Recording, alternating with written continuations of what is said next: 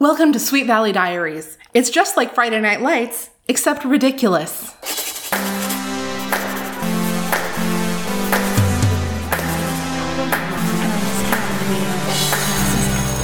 Book number 60, That Fatal Night.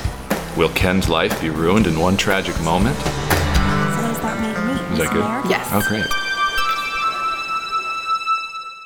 Well, hello, gladiators, and welcome to this, the full episode, season finale of season 6. I didn't realize this was a season finale. Yeah, well, surprise, surprise. Well, do you recognize that voice, gladiators? Probably not, but there's always a chance.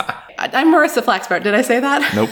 Well, I'm the host of the show. My name is Marissa Flaxbart. You should get that down because I'm going to be here every time. I am joined by William Joseph Stribling. Yeah, that's it. Will, you were on the show once before. Do you have any recollection of that happening? I do, because it was me and Sinead Prasad doing That's the right. episode together, and it was years ago? It must have been. Yeah, well, now we're getting close. Like, this December will be 4 years that we've been doing Sweet Valley I think it was Diaries. an early one. I think it was in the first dozen, maybe? Oh, yeah, it was book 11. Okay, It wow. was called Too Good to Be True. And Too Good to Be True is the story of a visitor to Sweet Valley named Suzanne Devlin. Does that ring any bells? Yeah, the name Devlin definitely rings some bells. And was there something with her flirting with a teacher? Is that okay? Yeah, there was something with that. That's what I remember. And she tried to ruin his career by making up a story. It was a very problematic book. This one is also a little problematic, and it makes me wonder, are they all like this, or am I just lucky? I think it's a little bit of both. Okay. A little bit of both. The fact that every Sweet Valley High book is a little problematic is kind of like the thesis statement of the whole podcast. Mm-hmm. You know, why is it interesting? We're here to talk about That Fatal Night. A bad title. Yeah. Do you think Why? they meant That Fateful Night? You know, when I put this in my calendar, it's like at the beginning of the season, I'll like structure out, this is where every episode will fall if I start on this date when I'm deciding when to start a season. And I noticed the other day that I had put That Fateful Night in the calendar because my brain was like correcting. It couldn't possibly be fatal. But no one dies, so it's not a fatal night. Yes, no one dies. Our guest in the last book's episode, Libby Hawker, did spoil that for everybody. So gladiators, I didn't issue a spoiler alert because it was pre-spoiled. So, Does anyone ever die in these books? oh yes. Oh, really? Okay. Right. Once I noticed that the book was called That Fatal Night, which honestly, the whole fateful thing was like a low-level realization. Like, it was not rising to consciousness that I'd been making that confusion. But I was like, oh no, who's going to die? But then you read the back of the book and it's like, it seems like some serious stuff is going to happen, but I don't know who might die. I mean, we can talk about the cover of the book because...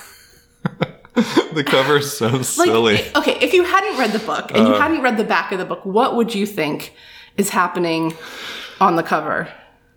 I would think that the blonde boy did something bad, and he's looking off into the distance with guilt, and his girlfriend, who is kind of like clawing at his clavicle, is concerned, and she doesn't know the secret thing that he has done, that he is responsible for. He also looks like Brian Wilson from the early Beach Boys days. I was trying to think of what he looked like. A little like one of I the Wilson see it. brothers. Yeah. He has a lot of hair, Yes. but it's short. But it's just like, But it's also long. It's short but long. Yeah. This fellow is such a hunk. Ken Matthews. He is. Does he exist before this book? Yes. Okay. Ken Matthews has been a favorite like background character of these books since the beginning. He hasn't gotten a book of his own for a really long time. So this is a big deal for Ken.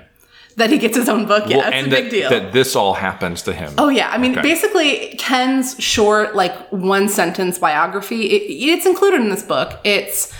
He's the star of the football team. Mm-hmm. He's, got those handsome, I think the phrase all-American probably gets used because these books love that phrase.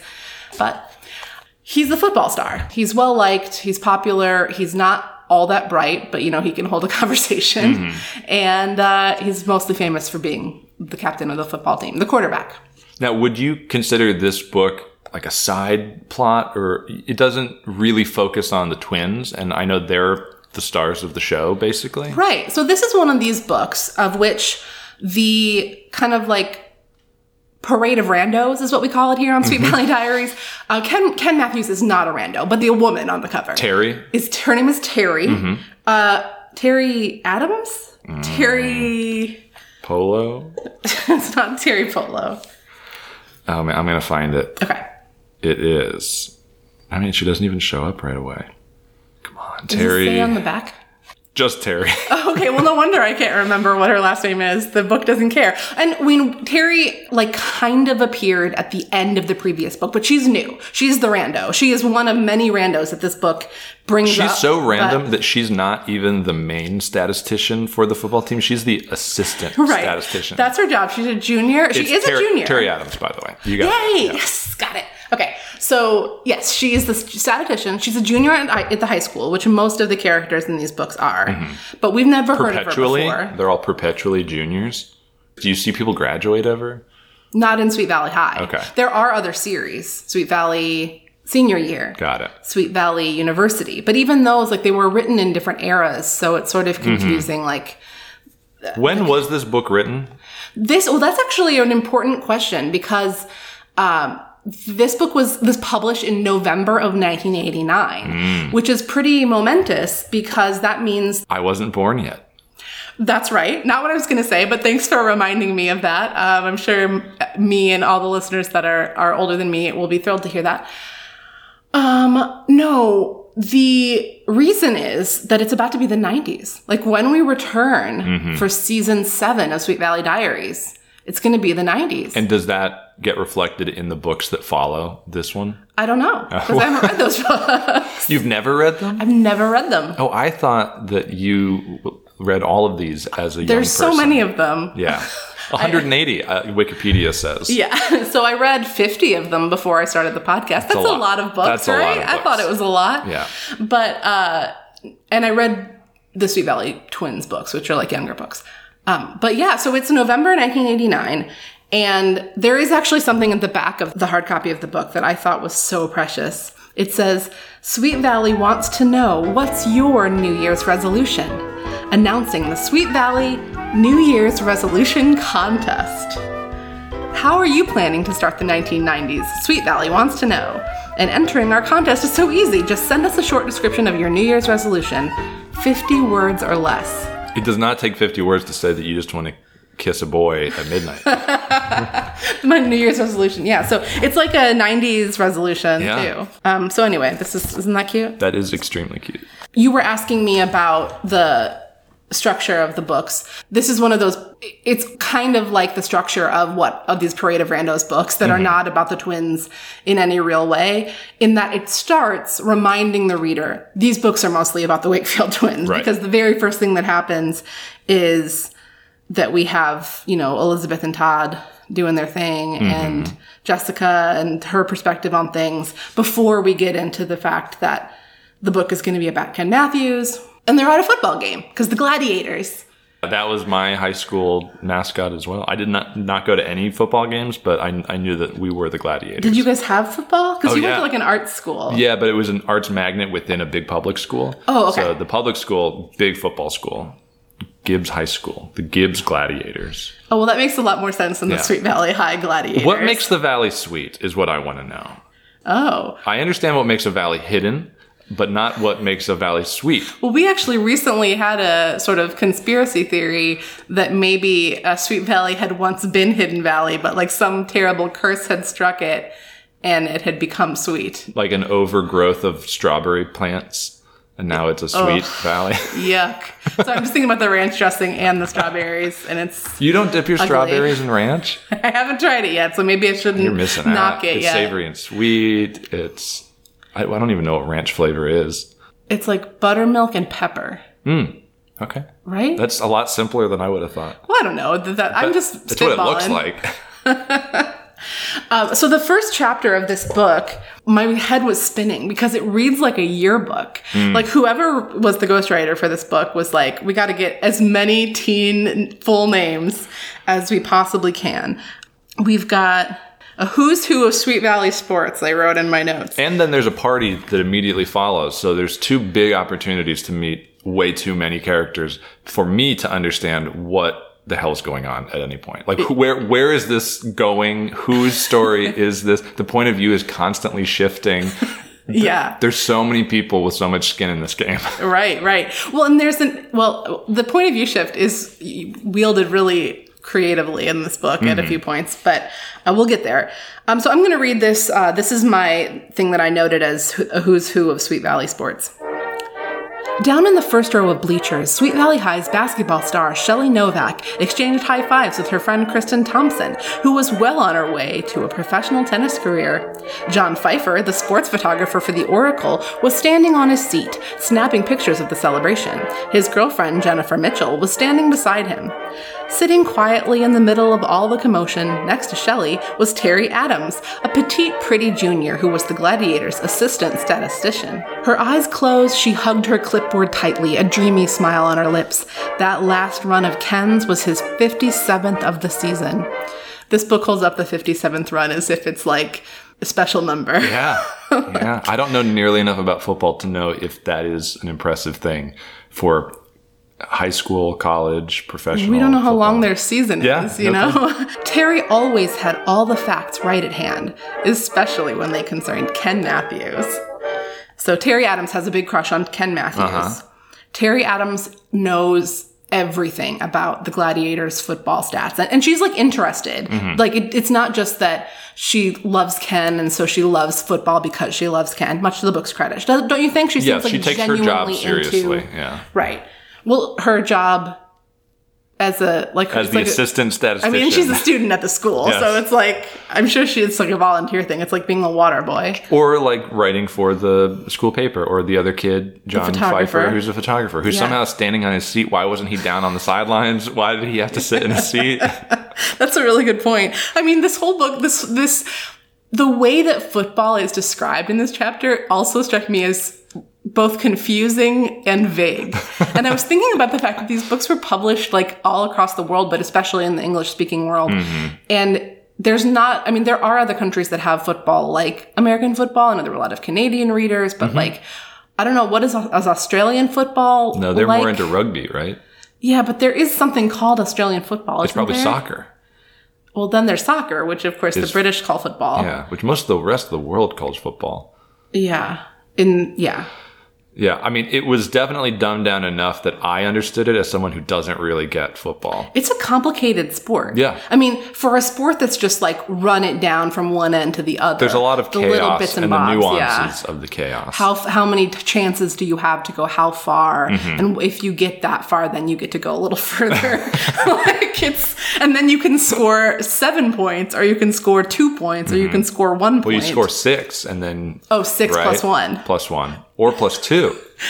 We should have a football podcast where we explain how football works to the world. Try to figure out football. But like, this is the level of understanding that the book conveys as well, for sure. So another character that gets mentioned early on is a fellow named Scott Trost. So as long as we're talking about characters in the world of Sweet Valley, let's just real quick do a little bit of talking about boys. Yes. Who's a beautiful boy, who's a beautiful boy. I'm in danger of losing my head. Okay, so Scott Trost, I kind of think he's come up in the books before, but I'm not totally sure. How did he come up in this one? I don't remember him. Well, first of all, he's on the football team. Okay. Oh, is he the one that replaces Ken as the quarterback? He's going to replace Ken as the quarterback once events of this book unfold. Yeah, I'm bad with names. Well, that's a problem in a book like this, because there's about 1,000 characters. Yeah, but they also just constantly call each other by their full names. By their full names, or by their last name, so that's helpful. Later on in the book, they're like, Ken, it's me, Erin Dallas. I'm here, Lila Fowler. No, she doesn't say that, but Gladiators, if you don't know what this book is about, it'll all become clear when we get there. But start imagining why you think people might be introducing themselves to Ken by their first and last name. You were saying, like, you're not good with names, and I was noticing how many names were being introduced. I was just thinking about how many characters already exist in Sweet Valley and how ridiculous it is that like still more characters are being introduced. Like this book almost feels like a big push into like a new era of Sweet Valley where there are going to be more characters to have stories. But like there are plenty of characters to have stories about already. Did Egbert exist already? Oh, yeah. Okay, because He's when an he OG. casually calls this guy Egbert in his car, it seemed like a quip, like When an Ken does? insult. Yeah. And I'm like, is that like a weird insult from the 80s I'm not aware of? Like, That's literally his last and then it came up later. Oh, okay. His name is Egbert, and that made me sad for him. So here's an intro to Scott Trost. Seems all right. I feel like he gets painted as a villain later because he is the replacement of Ken. We're definitely supposed to be Team Ken, not Team Scott. We're supposed to, right? for Like sure. empathize with. Absolutely. So I feel bad for Scott. Yeah, I mean, He's just a pawn. the Wakefield twins feel bad for Scott too in a funny scene, but we're getting ahead of ourselves. Just a quick intro of Scott Trost. Elizabeth clutched Todd's hand as Ken dropped back to pass. Complete, she cried happily as Scott Trost caught the ball and scooted out of bounds, stopping the clock with 40 seconds left. So Scott's a good football guy. Elizabeth and Todd are having a great time at the game. That was a little taste of the football in this book. There's another boy who gets introduced. His name is Zach Johnson. I wrote in my notes with a question mark. Terry. She turned and saw Zach Johnson trotting over to her. I got Trost and trot. Those are similar words. Is that something? Is that something? I don't know. Okay. She turned and saw Zach Johnson trotting over to her, his uniform still clean. Zach was a sophomore linebacker, and a good one too. But on a team like the Gladiators, with so many talented upperclassmen, Zach spent most of his time on the bench.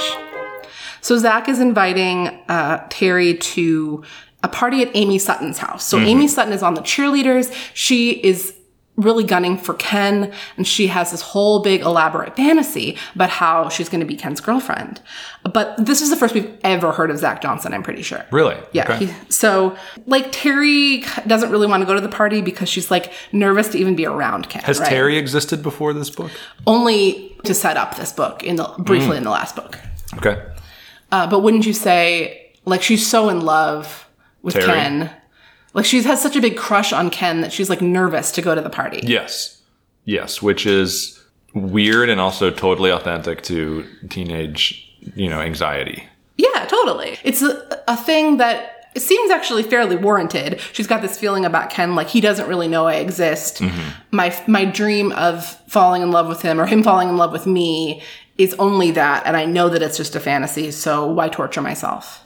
Plus, the party's at Amy's house, and everybody knows that Amy's, like, kind of gunning for Ken. And if they didn't know... And Amy's been around the block. Amy has dated everyone, apparently. And is that accurate with the previous books? Amy's just always got a new boyfriend? Yes, and Amy has this interesting quality where, like, at the end of the last book, Jessica was thinking that she was worried that Amy would kind of just want to toy around with Ken, and Ken was looking for something serious. But when Amy thinks about Ken in this book, she's thinking about, actually marked a particular passage. This is much later, but this is a glimpse into how she's thinking about Ken. The two of them had so much to look forward to. There were the rest of the football games. She would be out front cheering for him as he carried the team to victory after victory. And then there was college. Ken would probably go to a big university on a football scholarship, and she could go to the same school. Maybe Ken would even end up playing professional football one day. Amy wouldn't mind that one bit. She's basically like married to Ken in her daydream, and she's got their whole lives planned out. But this is what Amy does. She like falls madly in love with a boy for like 5 seconds. But do you remember how she is at her party? Yes, I do. I mean, she's kind of really swinging for the fences with this public Ken relationship. Yeah, he walks into the party and she's like, it's the man of the hour. Just like makes out with him publicly in front of everyone. Yeah, they are not even dating. She just plants a kiss full on his lips. And then like paragraphs go by and then it says, and then she breaks away from the kiss. And I'm like, whoa. They were kissing this whole time? Yeah, like, was it just like lips against lips? like no movement for like 20 seconds? And everyone's just staring at this? Yeah. Poor Terry. Poor Terry is right. And, also poor Ken, because he's like, what? And he hears at the party this rumor that Amy is basically saying that they're an item. She's like the secreting it, right? She's like willing it into an existence. She's definitely manifesting this relationship. Yeah, which could probably work in a high school relationship. Yeah.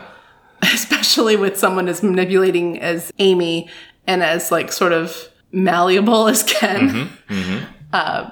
But I know we kind of stopped talking about boys, but there is another boy at the party that's worth talking about. Is it Skip? Yeah, it's almost like, why does he even exist in this book? But there's this guy named Skip Harmon. Here's a funny moment, I thought. Skip is Jessica's date to the dance, or to the dance. An easy mistake to make. To Amy's party. They're dancing at this party. They are dancing. Let's see. I have so many notes. I wrote notes at the beginning, like, okay, Elizabeth Wakefield dating Todd Wilkins, and then quickly went, this is not worth my time writing this down. These things are not nearly as important as I thought they were going to be. Well, they are important, but not to this book. The whole last book was all about Elizabeth dating Todd, so Ken, Todd, and Liz, they're just standing around, and Jessica comes up to them. She's been dancing with Skip Harmon. Hi, Liz. Hi, Todd. Great party, huh? She asked. Sure is, Elizabeth agreed. Skip is a terrific dancer. You two look fabulous out there. Dancing isn't everything, Jessica said, rolling her eyes toward the ceiling. In answer to Elizabeth's quizzical look, she added, I'll tell you later. Does she ever tell her later? I don't think she does. She does tell her later, but only after, like, Skip has gotten worse. So whatever it is that he's done up to that point. Got it. I wonder if I made a note about Skip 33. I put 33 exclamation point here. So they're still at the party on page 33 of this book. It's a long party. We get a description of him too. Every time he passed a mirror, he would whip out a comb, slick back his dark hair, and then smile at his reflection as if he were looking into a movie camera. To be this good looking and this talented, Skip sighed. Well, what can I say? I've been very fortunate. He goes on a whole rant about his good fortune and his luck being talented, handsome, how it wasn't his choice, nothing he earned. Such a strange fella, this Skip. And when he asked her to dance again and she says no because she's tired, he says, can't keep up with me, huh? Skip teased her. What's the matter? Are you out of shape or something? No, but I am out of patience, Jessica replied. She's not into it. So That's funny. But there's nothing really comes of that. There's no payoff to Skip in this book. I would call it a B story, but that's all. That's the whole story. Skip sucks is all. Yeah. So Winston is there with his girlfriend Maria, and they need to go home, but they're going to have to take the bus. Oh my God. No one takes the bus in Sweet Valley. No. And it's because Winston's car is in the shop or something. His VW needs new tires this time. That's right. Good memory. You're kind of a car guy. No, I don't understand how they work, but I understand. You have one. Occasionally they need new tires. So Ken wants to get away from the party. Seems like he's maybe a little bit more introverted than people expect him to be, but also he's weirded out by the Amy thing. He offers to drive Winston and Maria home, kind of insists. He's looking to get out of this party. Yeah, and he says he'll come back. He's just going to drop him off and he'll be right back. And it'll be nice to kind of get away for a minute. Terry is so feeling like shit about the whole Amy Ken thing. She just feels really devastated. Because how could she compete with Amy Sutton for Ken Matthews? It does they're a perfect, obvious pairing, Right. So Winston offers somehow she ends up in this car too. I thought it was pretty well done the way she ended up in the car. She's crying in the bathroom and talking to Elizabeth probably. Meanwhile, Maria and Winston are arranging their ride with Ken, and you're doing so good. Thank you very much. Just so many names. Well, the Elizabeth thing is actually another facet to this particular kind of framework that some of these randos books have. It's how are we going to get the twins involved? Jessica doesn't really have anything to do. Maybe she'll spread a rumor or be a way to get information around, which she is in this book. And then Elizabeth needs a job, and Elizabeth's job is always the same. It's to be the person that's going to fix everything through a phone call that happens. Got it. And also through a scene like this, usually where she's a good friend.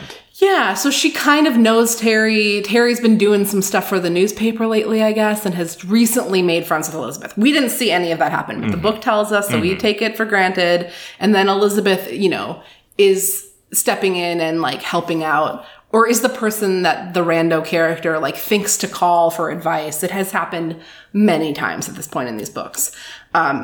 And I'd call her. She sounds like she knows everyone and everything. Is comfortable talking to other people's parents. and also like understands the true subtext of everybody's emotions. I mean, she's not always like that, but in this book, when Terry eventually calls her and is like explaining what's happening with Ken and her interpretation of the story, Elizabeth is like, well, but maybe Ken feels this other way. And what she says is totally true. Anyway, we're being vague, but we're going to get there.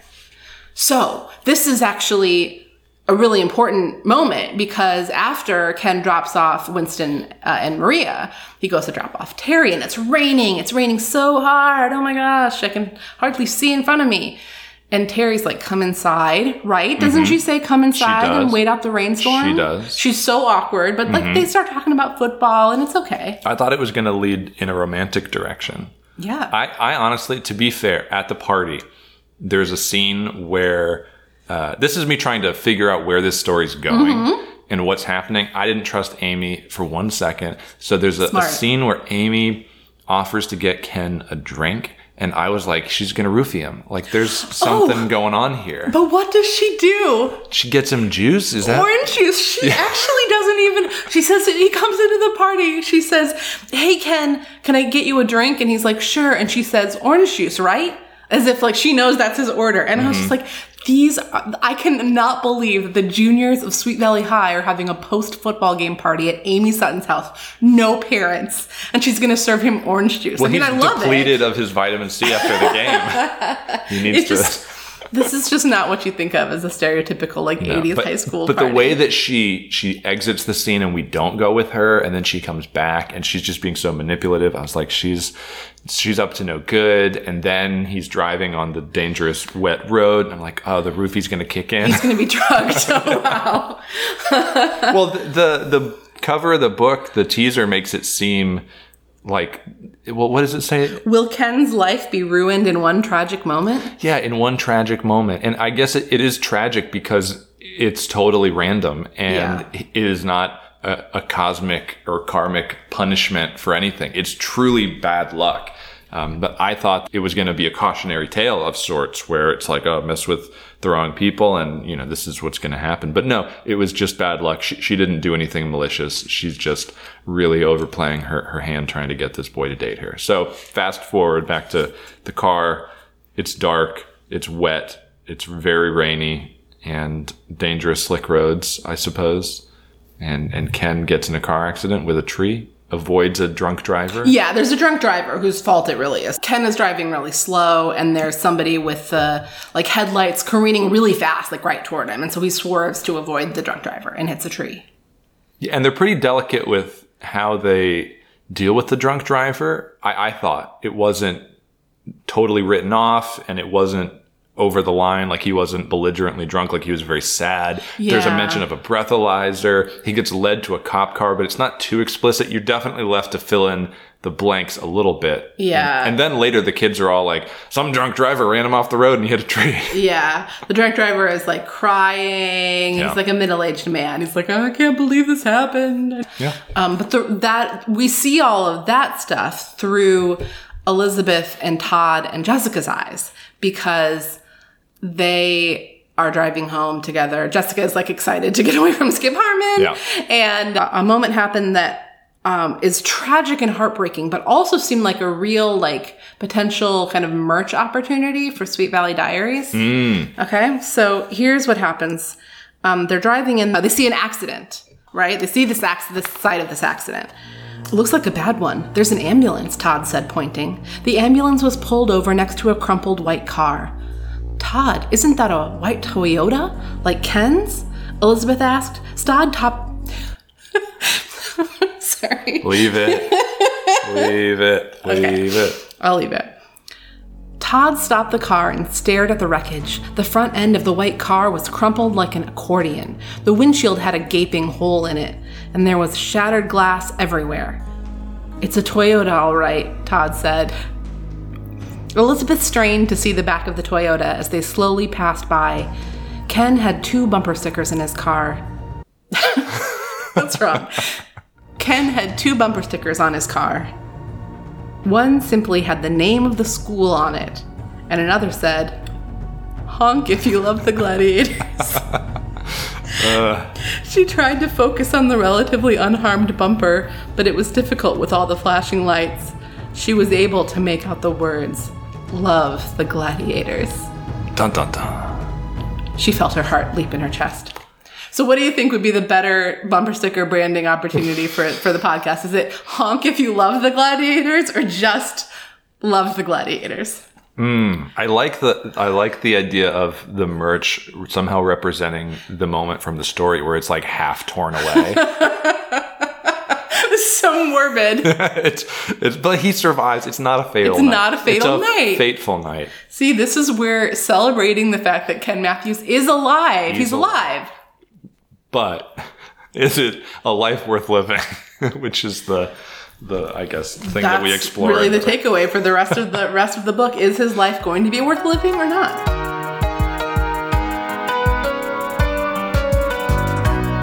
Okay, we're back in a new location. Does it sound different? Real different. Oh my gosh, it's like the ceiling got lower or something. So weird. We've been displaced. Yes, but displaced to a place. But not forgotten. Displaced. That's beautiful. That's a really beautiful sentiment. We just had to stop talking because it was so emotional. You know, the poor Ken. Could he be dead? No. Well, he couldn't be. We did already say that nobody died. But they do. Somebody does say, before we know what's going on with Ken Matthews was on his way to the hospital. He was unconscious, and from what they had seen, his chances didn't look good. They really drive it home. The idea that Ken could die at any moment. He's fine, but he could also die. Yeah, but then it seems like what's actually happened is that he has received some bruises and scratches to his face, primarily. No other part of his body seems damaged. He is very touch and go. Mm-hmm. Can I read a quote that I wrote down in full? Yes. In my notes? This is something the doctor says to him once he's woken back up. Right. The doctor says, "Once the swelling from the bruises and the small cuts goes down, you're going to look exactly the same as you did before." Like, as a way of consoling him. Like, don't worry. You're gonna be exactly as you were. And it worked on me. It threw me off. I thought, oh, he's gonna be fine. I did not see the next twist coming. I was blindsided. Oh. I was blindsided. Well, and is that a football reference? No, it's not. It's actually a blindness reference. Because Ken has these bandages that totally are covering his face. I imagined like the Invisible Man. Yeah, it was like that with like a little slit for his mouth. Mm-hmm. And immediately in the aftermath of having seen this accident, Liz, Todd, and Jess go back to Amy's party and like tell Amy what happened. Mm-hmm. Amy is distraught. She wants to go to the hospital right away because like this is her man, you know? But then Elizabeth is like, they're not going to let you see him.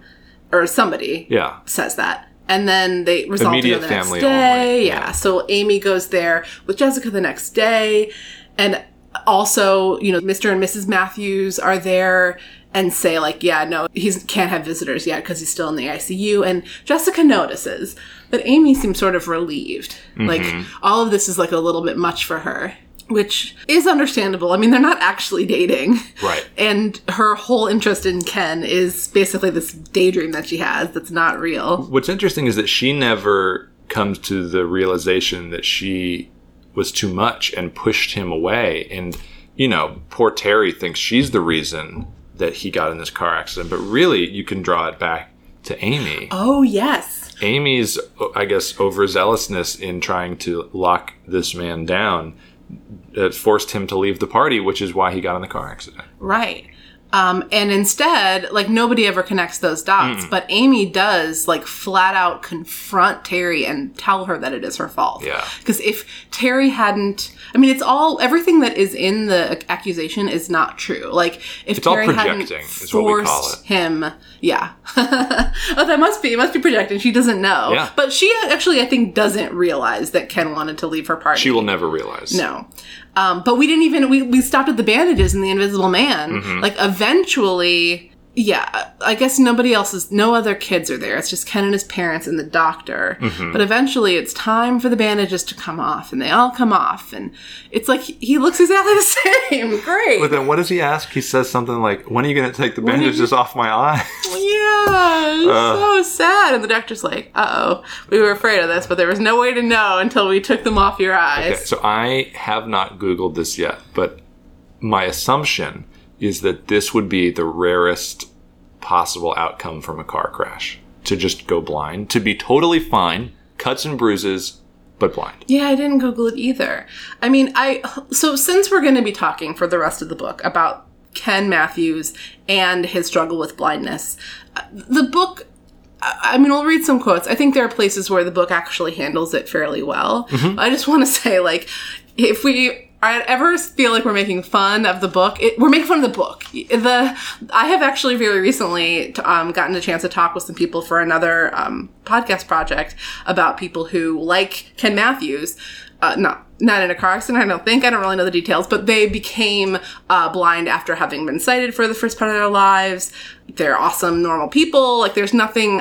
This book makes a lot about blindness. Like, it makes a big to-do about it, and it is both warranted and also laying it on a little thick. Yeah, I mean, we'll see. I think it handles it okay, but I just want to, I guess I'm just trying to hedge my bets here just in case we come across sounding in any way callous. It's just that the book is ridiculous. Well, I, as a joke, was going to pitch you on the idea of wearing blindfolds to record this, and then, 30 pages later, poor Terry comes up with that idea herself, and I was like, oh man, this is... I think it's actually Elizabeth. See, this is Elizabeth doing her Elizabeth thing. Oh, right. She plants the seed of the idea. So basically, after Ken is blind, Jessica and Elizabeth go to visit him. What page does he become blind on? I was trying to track the structure of this story. It's right around page 59, because I marked this down. Pretty deep in there for the premise to take shape at page 59. Yeah, it's like 2/3 of this book is 150 pages long. Okay, this is just before the bandages come off. I thought this was kind of funny. Ken breathed a sigh of relief as the gauze was removed and he could actually feel the air on his head again. He raised his hand to the top of his head. Whoa, he said with half a laugh. Where's my hair? We had to shave it, Dr. Arquette explained, in order to treat some of the cuts and to take some x-rays. Don't worry, it'll grow back in a few weeks. That's good, Ken grinned. I'm gonna look pretty scary on the football field, right, Dad? You always do, Mr. Matthews replied. Especially with that arm of yours. How fast does hair grow in Sweet I don't know, Valley? but I thought that was such a funny, dad comment. You always do look scary, son. You always do. But the dad knows. That you assume the doctor has told the dad, your kid is the blind parents' as a bat. reaction suggests to me that they already knew. So he's overcompensating that it was a possibility. with a joke. Like with a dad joke. Okay. So not long after that, Jessica and Elizabeth come by, and Ken momentarily thinks about, pretending that he can see still. He doesn't want to deal with it. And they've brought him a card that has, everybody in the school basically signed it. And they're like, read the poem. And he's like, I'm blind. he just blurts it out. But I do love that we get a little bit of his thought process. He considers saying, I have a headache, can you read it for me? But then he does the right thing. He's honest. Yeah, although when he had that, I was like, that's a good idea, Ken. That would work. That would totally work. You can milk this for a while. Yeah, but it is, at a certain point. So they go back to the school, and I think Jessica intercepts Amy at the hospital and mentions it to her, and Amy leaves. She's like, fuck this. Yeah, for someone who is that into him, she bails just as quickly as this romance and began. she has come to visit him at the hospital at some point and sent some letters, and Ken is touched by that early on. But then he gets sent to this rehab facility for a month. A month that gets totally elided in this book. It's you turn a page to a new chapter, and it's a lot happens very quickly in this poor boy's life. Yeah. It's just a few weeks. At the end of the book, they talk about, oh, remember just a few weeks ago? Like, oh, wow. I didn't realize all this could happen in such a short span of time. He went to a school for the blind and learned how to, live his life as a blind person. He did get screwed a little bit. He did not get a dog. I feel like a seeing eye dog would have done wonders for poor Ken. Yeah, he could have had a buddy. But yeah, no, chapter 9 starts after, like, the last thing that happened was that Terry went to visit Ken at the hospital, and he was happy to see her, and she cries at him because she feels so guilty. Amy has, like, full-on confronted her, like, blaming her for the accident, as we mentioned earlier. Right. Now, so she's all sad. She goes to the hospital, and or wait, did that happen already? That Amy confronted her, or was that? Yeah, it did. So at the beginning of chapter 9, Ron Jablonski. Yes, which is a fantastic name. Yeah. When I'm naming characters, I tend to give them last names like Jablonski. A lot of Polish people in here and stuff. Yeah. Everybody that, when I was growing up, those were the kind of last names people had where I lived. They roll off the tongue in a very nice way. Yeah. Attitude is everything, Ron Jablonski told Ken. If I keep saying that over and over again, it's because I want to drill it into your head. Ken nodded. He didn't know what Ron looked like, but he sure had learned to recognize his voice. Ron had been his counselor, therapist, and friend during the month Ken had spent at Hollyfield. So it's like, oh, okay. He's been there for a month already now. Oh, I know. I understand what I was confused before. So Terry doesn't come to visit Ken at the hospital. Amy accosts Terry. Terry wants to go visit Ken, and Elizabeth is like, you can't visit him because he's at this rehab facility for people who've become blind. And no one can visit him. Not allowed. No visitors. But then, Terry's the one that asks. Yeah. She says, hey, do you mind working your Sweet Valley magic? Yeah, she basically is like, can't you talk to his parents and tell them how important it is? Because she wants to apologize to Ken for what she now feels is her fault. So she goes This blindness, there. by the way, shook me. It really did catch me by surprise. I did not think that that's where this story was going, and then it just went full into it. This was a premise about what if the star football player became blind. Yeah. It took the book this long to figure out what it was about, and now we're into an interesting premise. Well, this is kind of a funny side effect of having you read the ebook, because on the physical copy, on the back of the book, the second paragraph starts, then one rainy night, Ken is in a terrible car accident that leaves him blind. Yep, no, didn't read that. Didn't read that. This was truly a roller coaster. Aw.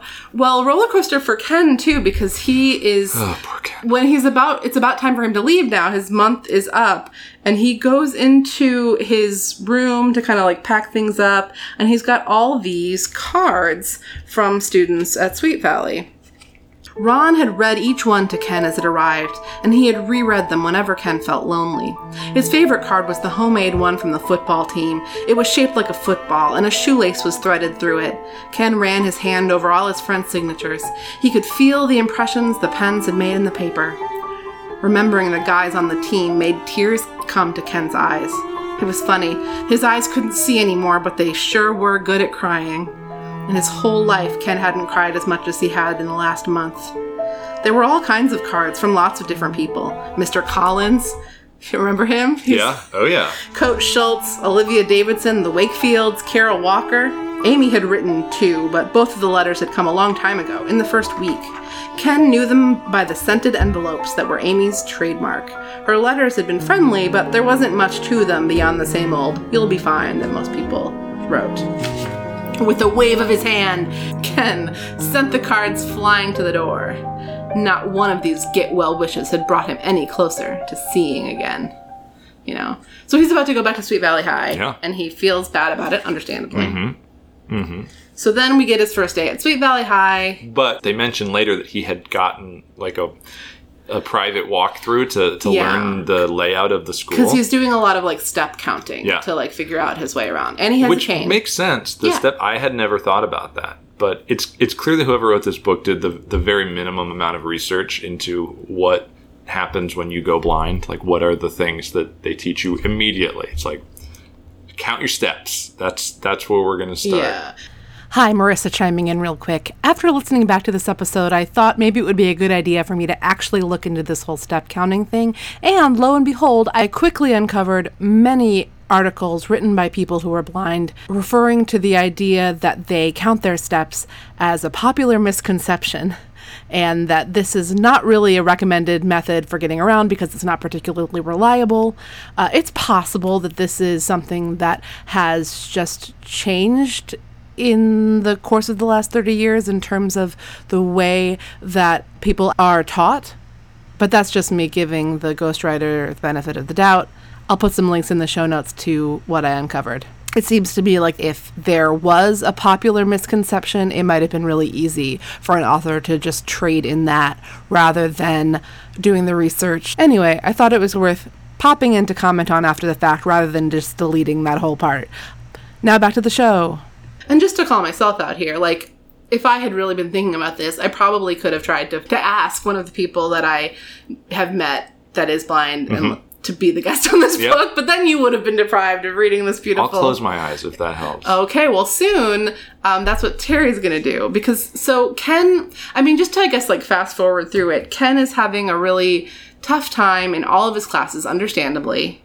Winston, on the first day, is leading him around. And has to, like, meet him, like, they have to arrange to, like, meet each other between every class so that Winston can lead him to the next class. And I love the acknowledgement that he wasn't a great student to begin with, and now things are going to be way harder. Yeah. It's like he's recording his lectures, but then the teacher will say something like, open your books. And he's just like, damn it. Yeah. You know, he's still learning to read Braille. I passed a Braille Institute on the way over here, by the way. Really? Yeah. Well, on the way to the first location. And then Amy, like, used to sit by him in one of these classes, and now she doesn't. He's like a leper. They're treating him like a leper. But then Terry goes to talk to him, and they actually have, like, a great conversation.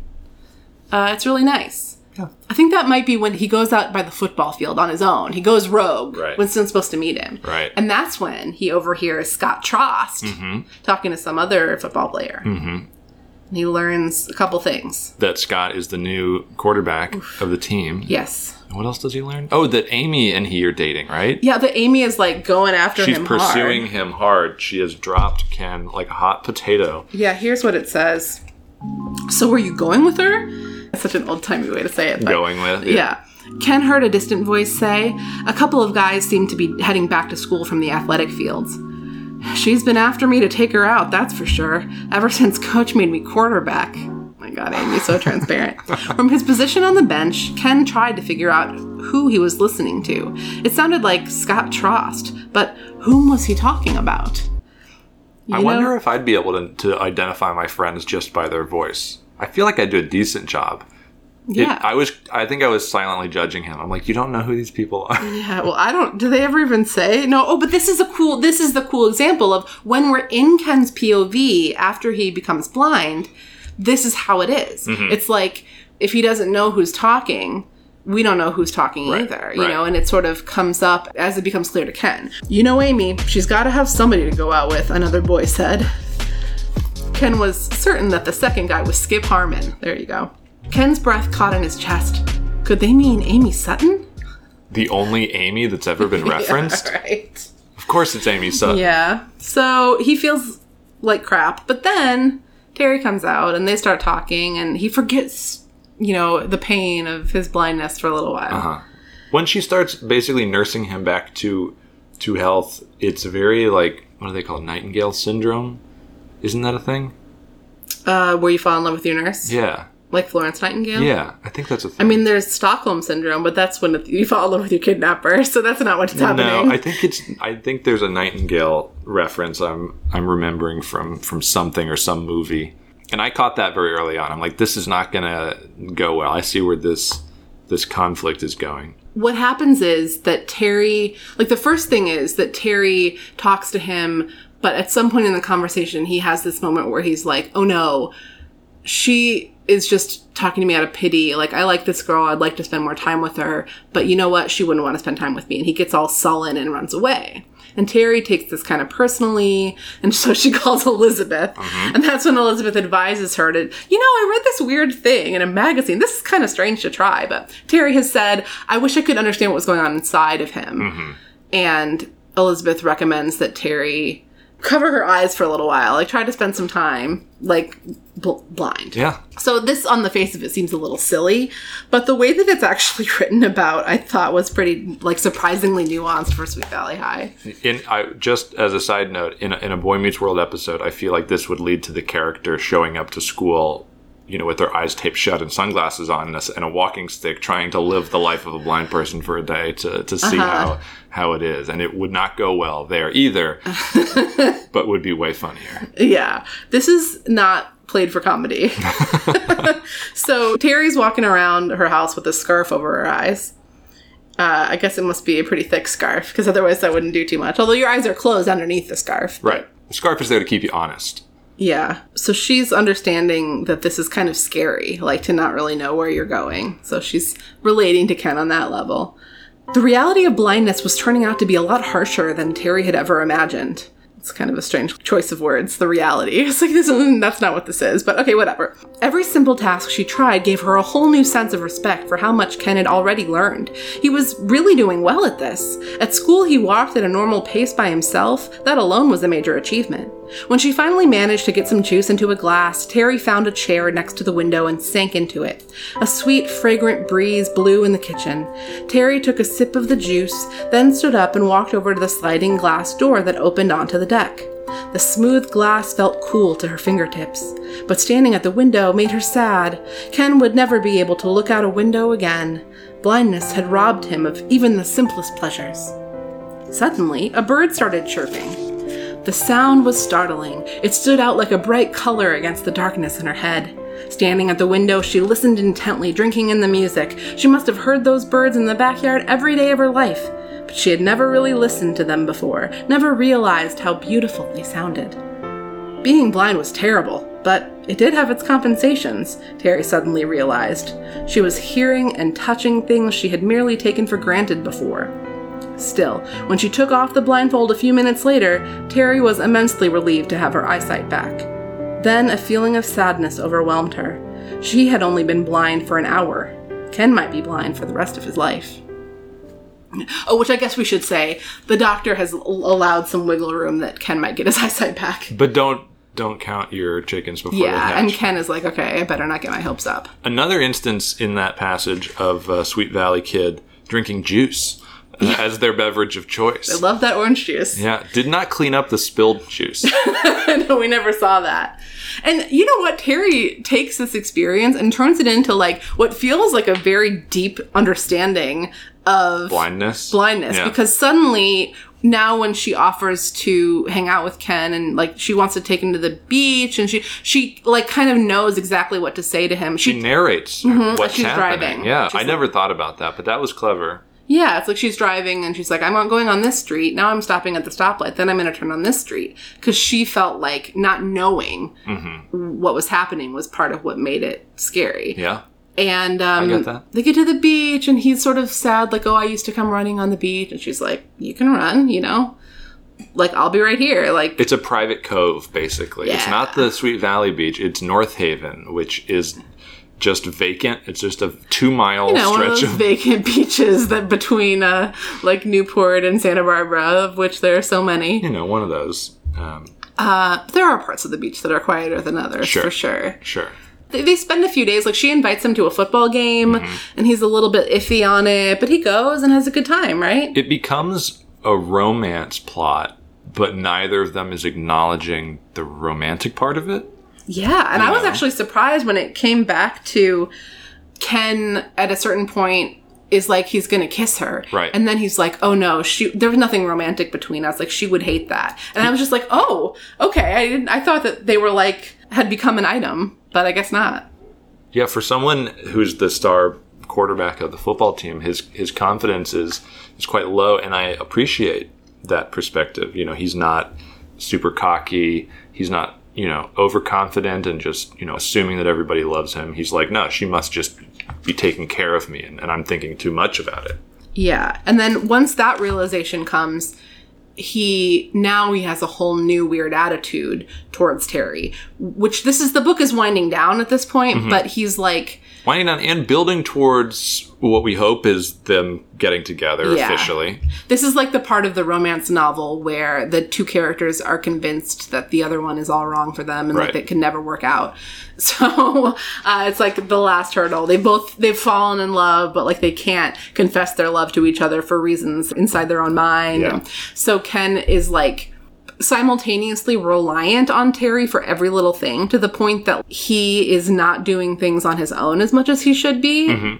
And also he's kind of like being a dick to her, because it's like if he's friendly to her, it'll only be making him feel his love for her more. He's keeping it very professional. He's treating her like an employee. I feel like there's a distance that he's forcing by his behavior. Yeah. I felt like for a book and a series that seems very broad and soapy, this was accurate, I think, to a certain extent, and nuanced in the way that people behave. Well, there was one part, so when Terry eventually calls Elizabeth again, and for at least the third time in this book, Elizabeth to the rescue, like, help advise me, she calls and she kind of tells Liz that he's kind of been a jerk lately, and Liz is like, have you ever told him how you felt? Because, like, everybody else knows that Terry has a crush on Ken and has, like, all year. Elizabeth says, Terry, when you see him today, why don't you tell Ken how you feel about him? Elizabeth suggested. That might make things easier between you. You'll know one way or the other if he's interested in you, as a girlfriend. Terry let out a little laugh. I'll try, but I don't think I want to know the answer. And that was just like, it was such a gut punch, because I have been Terry like so many times in high school and beyond, this thing of like, well, I get to spend all this time with this person that I have strong feelings for. Right. Like, maybe it'll just like work itself out. But what's happening with Terry, I don't know if this ever happened in one of the situations for me, but, is that Ken actually does have feelings for her, but he has his own reasons for not voicing They're them. both doing the same thing. Yeah. To the situation. So there's a big fight that they have the next time they see each other. At the Droids concert? Is this they do one? go to the Droids concert, but that's where Terry is kind of like, he's been kind of a dick lately. Are the Droids a recurring Yes. band? Okay. Usually referred to as Sweet Valley High's own rock band. They're great. That's a great name. It is a good name, yeah. I assume that they're a great band, and I would enjoy I think so seeing too. them. Yeah, I wish they were real. Is it? Do you think it's a Star Warsy thing? Like, we're in the 80s, there's a band, it's like, like the Droids. I hope so. Okay. I think it's gotta be.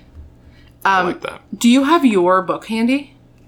I do. Do you want to do a dramatic reading of this fight with me? Yeah. Is that too intense? No, not at all. Let me bring it up. This will be our first time probably acting together since grad school. Really? Did we not do one of these on my previous episode? Oh, maybe. I don't know. I haven't listened to it in a while. When I introduced you, I said your full name, but I didn't say a single thing about you. No, I like the mystery of it. But what Gladiators may or may not know is that Will is a director, a film director, and also other things, and writer. And so, you can tell me about my performance. I could take it. Oh, no, this would be great. Ken, spending time with you was my idea, you know that. But I can't go on like this forever. I've got my own homework to take care of, too. I'm sure you do. Ken, I'm not saying I don't want to see you anymore. Aren't you? It was fun to play Candy Striper for a while, but now you're sick of it. I understand perfectly. That's not true. I only want to help you, Ken. Look, Terry, you're not blind. You can't help me because you have no idea what it's like. So why don't you just get out of here like everyone else? Terry stood up, ready to run out, but she couldn't let him have the last word. She had to tell him how she felt about him. You're right. I don't know what it's like to be blind, but I do know it's not the end of the world, Ken. Plenty of blind people have accomplished great things, and you can too if you stop sitting back and feeling sorry for yourself, letting other people do everything for you. I said get out of here. Terry stormed through the open doorway, then spun around to face him, tears streaming down her face. All right.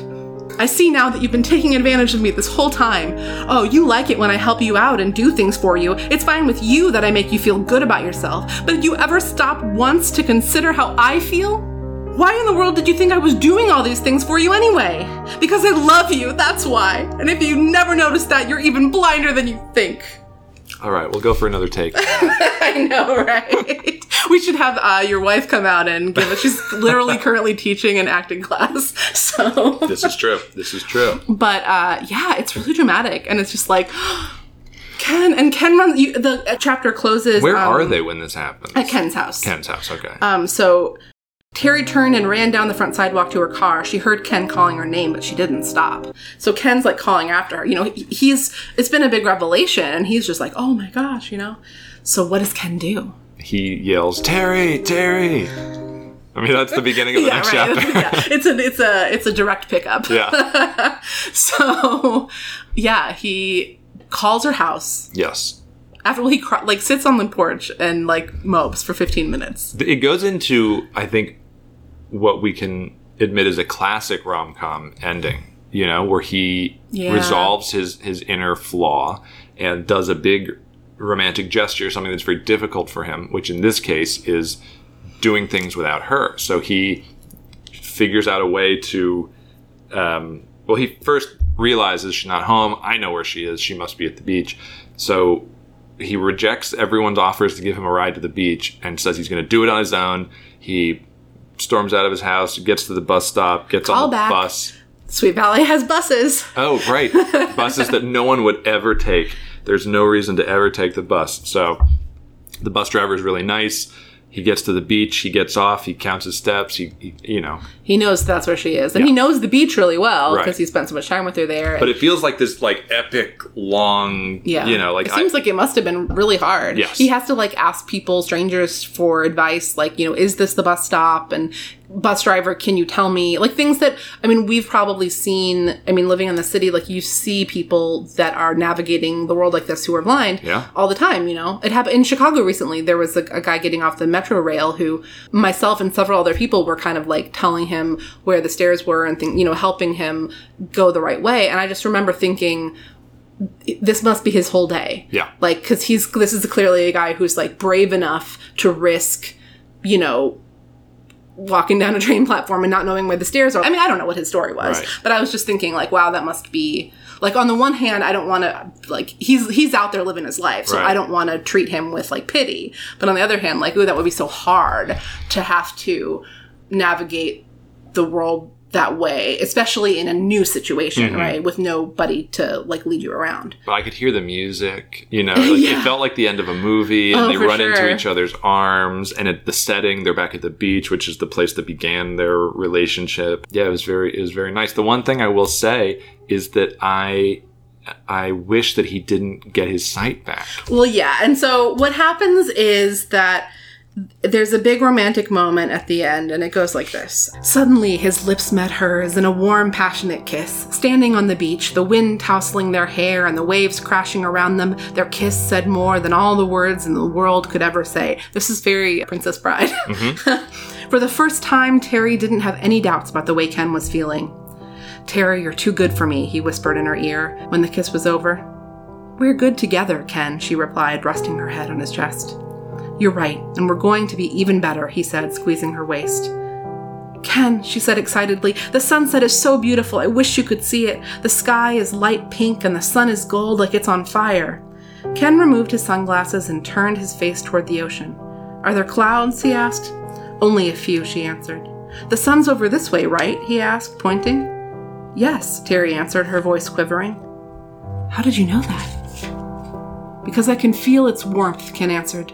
But you know what, Terry? When I look that way, there's a brightness, a definite brightness. And then a second later, he's like, I don't see it anymore. And she's like, Ken, the sun went down. And so it's your vision is coming back, So that's basically the end of the book.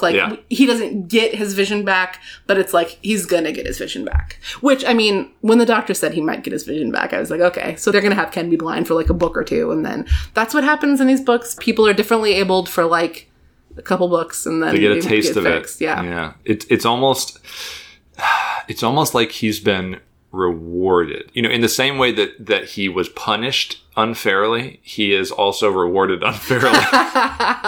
So there's a balance to this universe for sure. Yeah.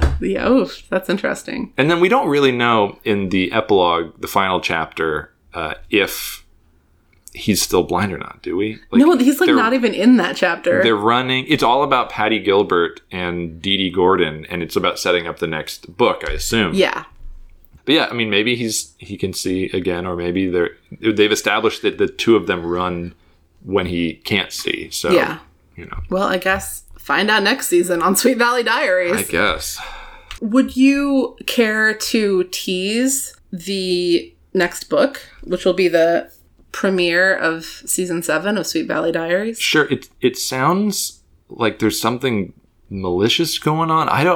It seemed it's a little dark. Patty Gilbert, Gladiators, if you don't remember her, she is a friend of Dee Dee Gordon's, and in some of the Dee Dee books, or like Bill and Dee Dee books, she factors in, but this is definitely going to be her first time in the But her spotlight. boyfriend is off at college. Yeah, his name and is Jim. Jim is coming back this weekend, and they haven't seen each other in a while. And she's really nervous. Patty's really nervous. She wants it all to be perfect when her boyfriend comes back. She seems to think that maybe he's like cheating on her in college. And Dee Dee seems... I read this as Dee Dee's the one he's cheating with. Oh, that would be quite a Dee Dee scandal. seems to know way too much. And she's withholding, is Yeah, how she's I like, read I wouldn't this. worry about it. I wouldn't worry about Jim. I'm sure he's off doing wonderful things for you and like Right. planning a great Right, a and great it sounds like reunion for total you. garbage. Yeah. Dee Dee, I see straight through you. Well, do you have the part about coming next month as well? Yes. Would you read the whole thing? And the Gladiators are going to be pretty excited. Sure, okay. Will everything work out between Patty and Jim? Find out in Sweet Valley High number 61, Boy Trouble. And then there's another one coming next month, the first Sweet Valley High Superstar Edition, Lila's story. As if that's what we wanted. Lila, who's been a terror in this book. It's like, you know what I want? A whole spinoff, Superstar Lila. Yeah, we didn't even tell them about the scene with the cake and all the people. The world's largest cake. There's this moment with the cake where they like are having a welcome back to school party that Elizabeth and Enid have like arranged for Ken, and there's this a huge rectangular box containing a sheet cake that read, "Welcome home, Ken." Poor Ken, Jessica said with a shake of her head. He won't even be able to read the cake. Jessica, Elizabeth replied impatiently, Ken doesn't need people feeling sorry for him. The cake will taste just as good even if he can't read it. Besides, it's really to show him that we're happy he's back. And then Jessica says, Liz, are you really happy he's back? She's just like, it's so sad. Like it's and Elizabeth is pissed off at Jessica, but she's like, at least she's being honest about how she feels as opposed to like Amy, who never apologizes to Ken or says anything about Scott Trost to Ken. Mm-hmm. But there's this other moment that I thought was hilarious, also around the cake, just the next page. I think this whole cake idea is stupid, Lila Fowler complained when they found her at the locker, adjusting a tortoiseshell barrette in her long, light brown hair. I mean, how's he even gonna know there's a cake for him? We're all gonna yell surprise, and then we'll tell him. That's how, Enid answered. I love that. Lila gave a bored shrug.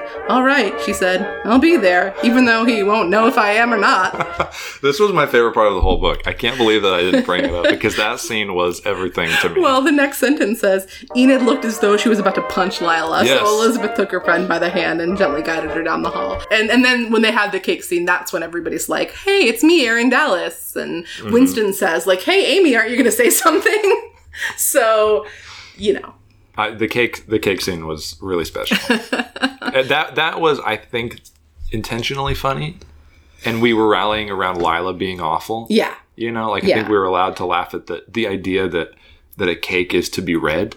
You know, a cake Yeah. is not to be read. It is to Right. be eaten. But then the idea of, will he even know there's a cake here? Like, we could tell him there's a pony. Like, we could tell him there, you know. Yeah. Who was a popular football player at the time that he would look up to? O.J. Simpson. We got O.J. Simpson to come here and, you know, Yeah. participate in your cake ceremony. It's like, OJ, say something. Oh, he doesn't He's feel shy. like talking. He's eating cake right now. That's awful.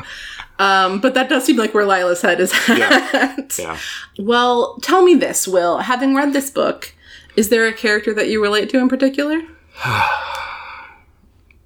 I feel like I shouldn't say Skip, but Or maybe Ron Jablonski? Ron Jablonski gets totally shafted because we never know what he looks like. I know. We never or how revisit. old he is. Or... I pictured that Ron Jablonski is just the generic name that all the workers at this facility get because it's everyone deserves a Ron Jablonski to help their rehab process, but there's just not enough Ron Jablonskis. That's true.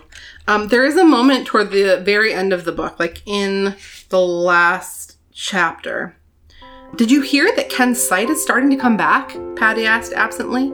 I didn't say that very absently, but did you hear that Ken's sight is starting to come back? She asked absently. Yes, isn't that great? Dee Dee answered. Someone should make a movie out of his story. Maybe they could even film it at Sweet Valley High. We could all be extras. Wouldn't that be terrific? So I think that in next week's Extra Drama episode, you and I should think about this movie. Yeah, absolutely. And that's not the only time that like a movie is referenced, because early on with Skip, he looks at himself in the mirror as if he's looking into a movie camera. So there is this idea that these kids are kind of self-absorbed and picture their lives as if they're interesting enough to be in movies. Yeah. True. But their proximity to Los Angeles can explain away all of that. It's true. It's true. And I mean, high school's kind of like that, right? Like you just think of yourself through that lens. I certainly did. I don't know if I did, but looking back, no, I don't know if anything that exciting happened that I thought it should be in a movie. I guess not. Well, we can save all this for the bonus episode. In the meantime, Gladiators, thank you so much for listening. I'm so excited about next season, but we can get into all of that in the next episode. Thank you for listening and for telling your friends. And remember that you can email me at sweetvalleydiaries@me.com or find me on Instagram at Sweet Valley Diaries. The website is sweetvalleydiaries.net. Do you have anything you want to plug, Will? No. Well, I mean, we have a movie that is theoretically coming out in the next no calendar year. If it happens to come to a film festival near you, keep an eye out. It's called The Mirror Game, and we're pretty excited about it. Called The Mirror Game. Yeah. So surprise twist ending, Gladiators. Well, Taya was on the podcast earlier this season. Taya. I don't know if did we have a title for the movie at that point? We didn't. Keep an eye out. Marissa wrote it. I directed it. Taya's in it. You better love it. I mean, you better believe that I'm going to tell you more about it when it is coming to theaters near you. Yeah. Should that happen, or if it's on streaming at some point, which should also happen. All right. We'll see you next time. And I have some advice that I actually wrote down in advance this time. The cake tastes just as good, even if you can't read it. That's great. You could have a bumper sticker that says, honk if you love reading cakes. I like that. I like that a lot. So does that mean meet Miss America? We are recording. Oh, man. Okay. The pressure. There's no pressure. Okay. Welcome to Sweet Valley Diaries, the podcast where it's just like... Oh, wait, no, that's not what I was going to say. Sorry. Sometimes I say the podcast and sometimes I don't. This time I don't want to say it. Oh, this will go at the end. Gotta have at least one flub to put at the end. Yeah.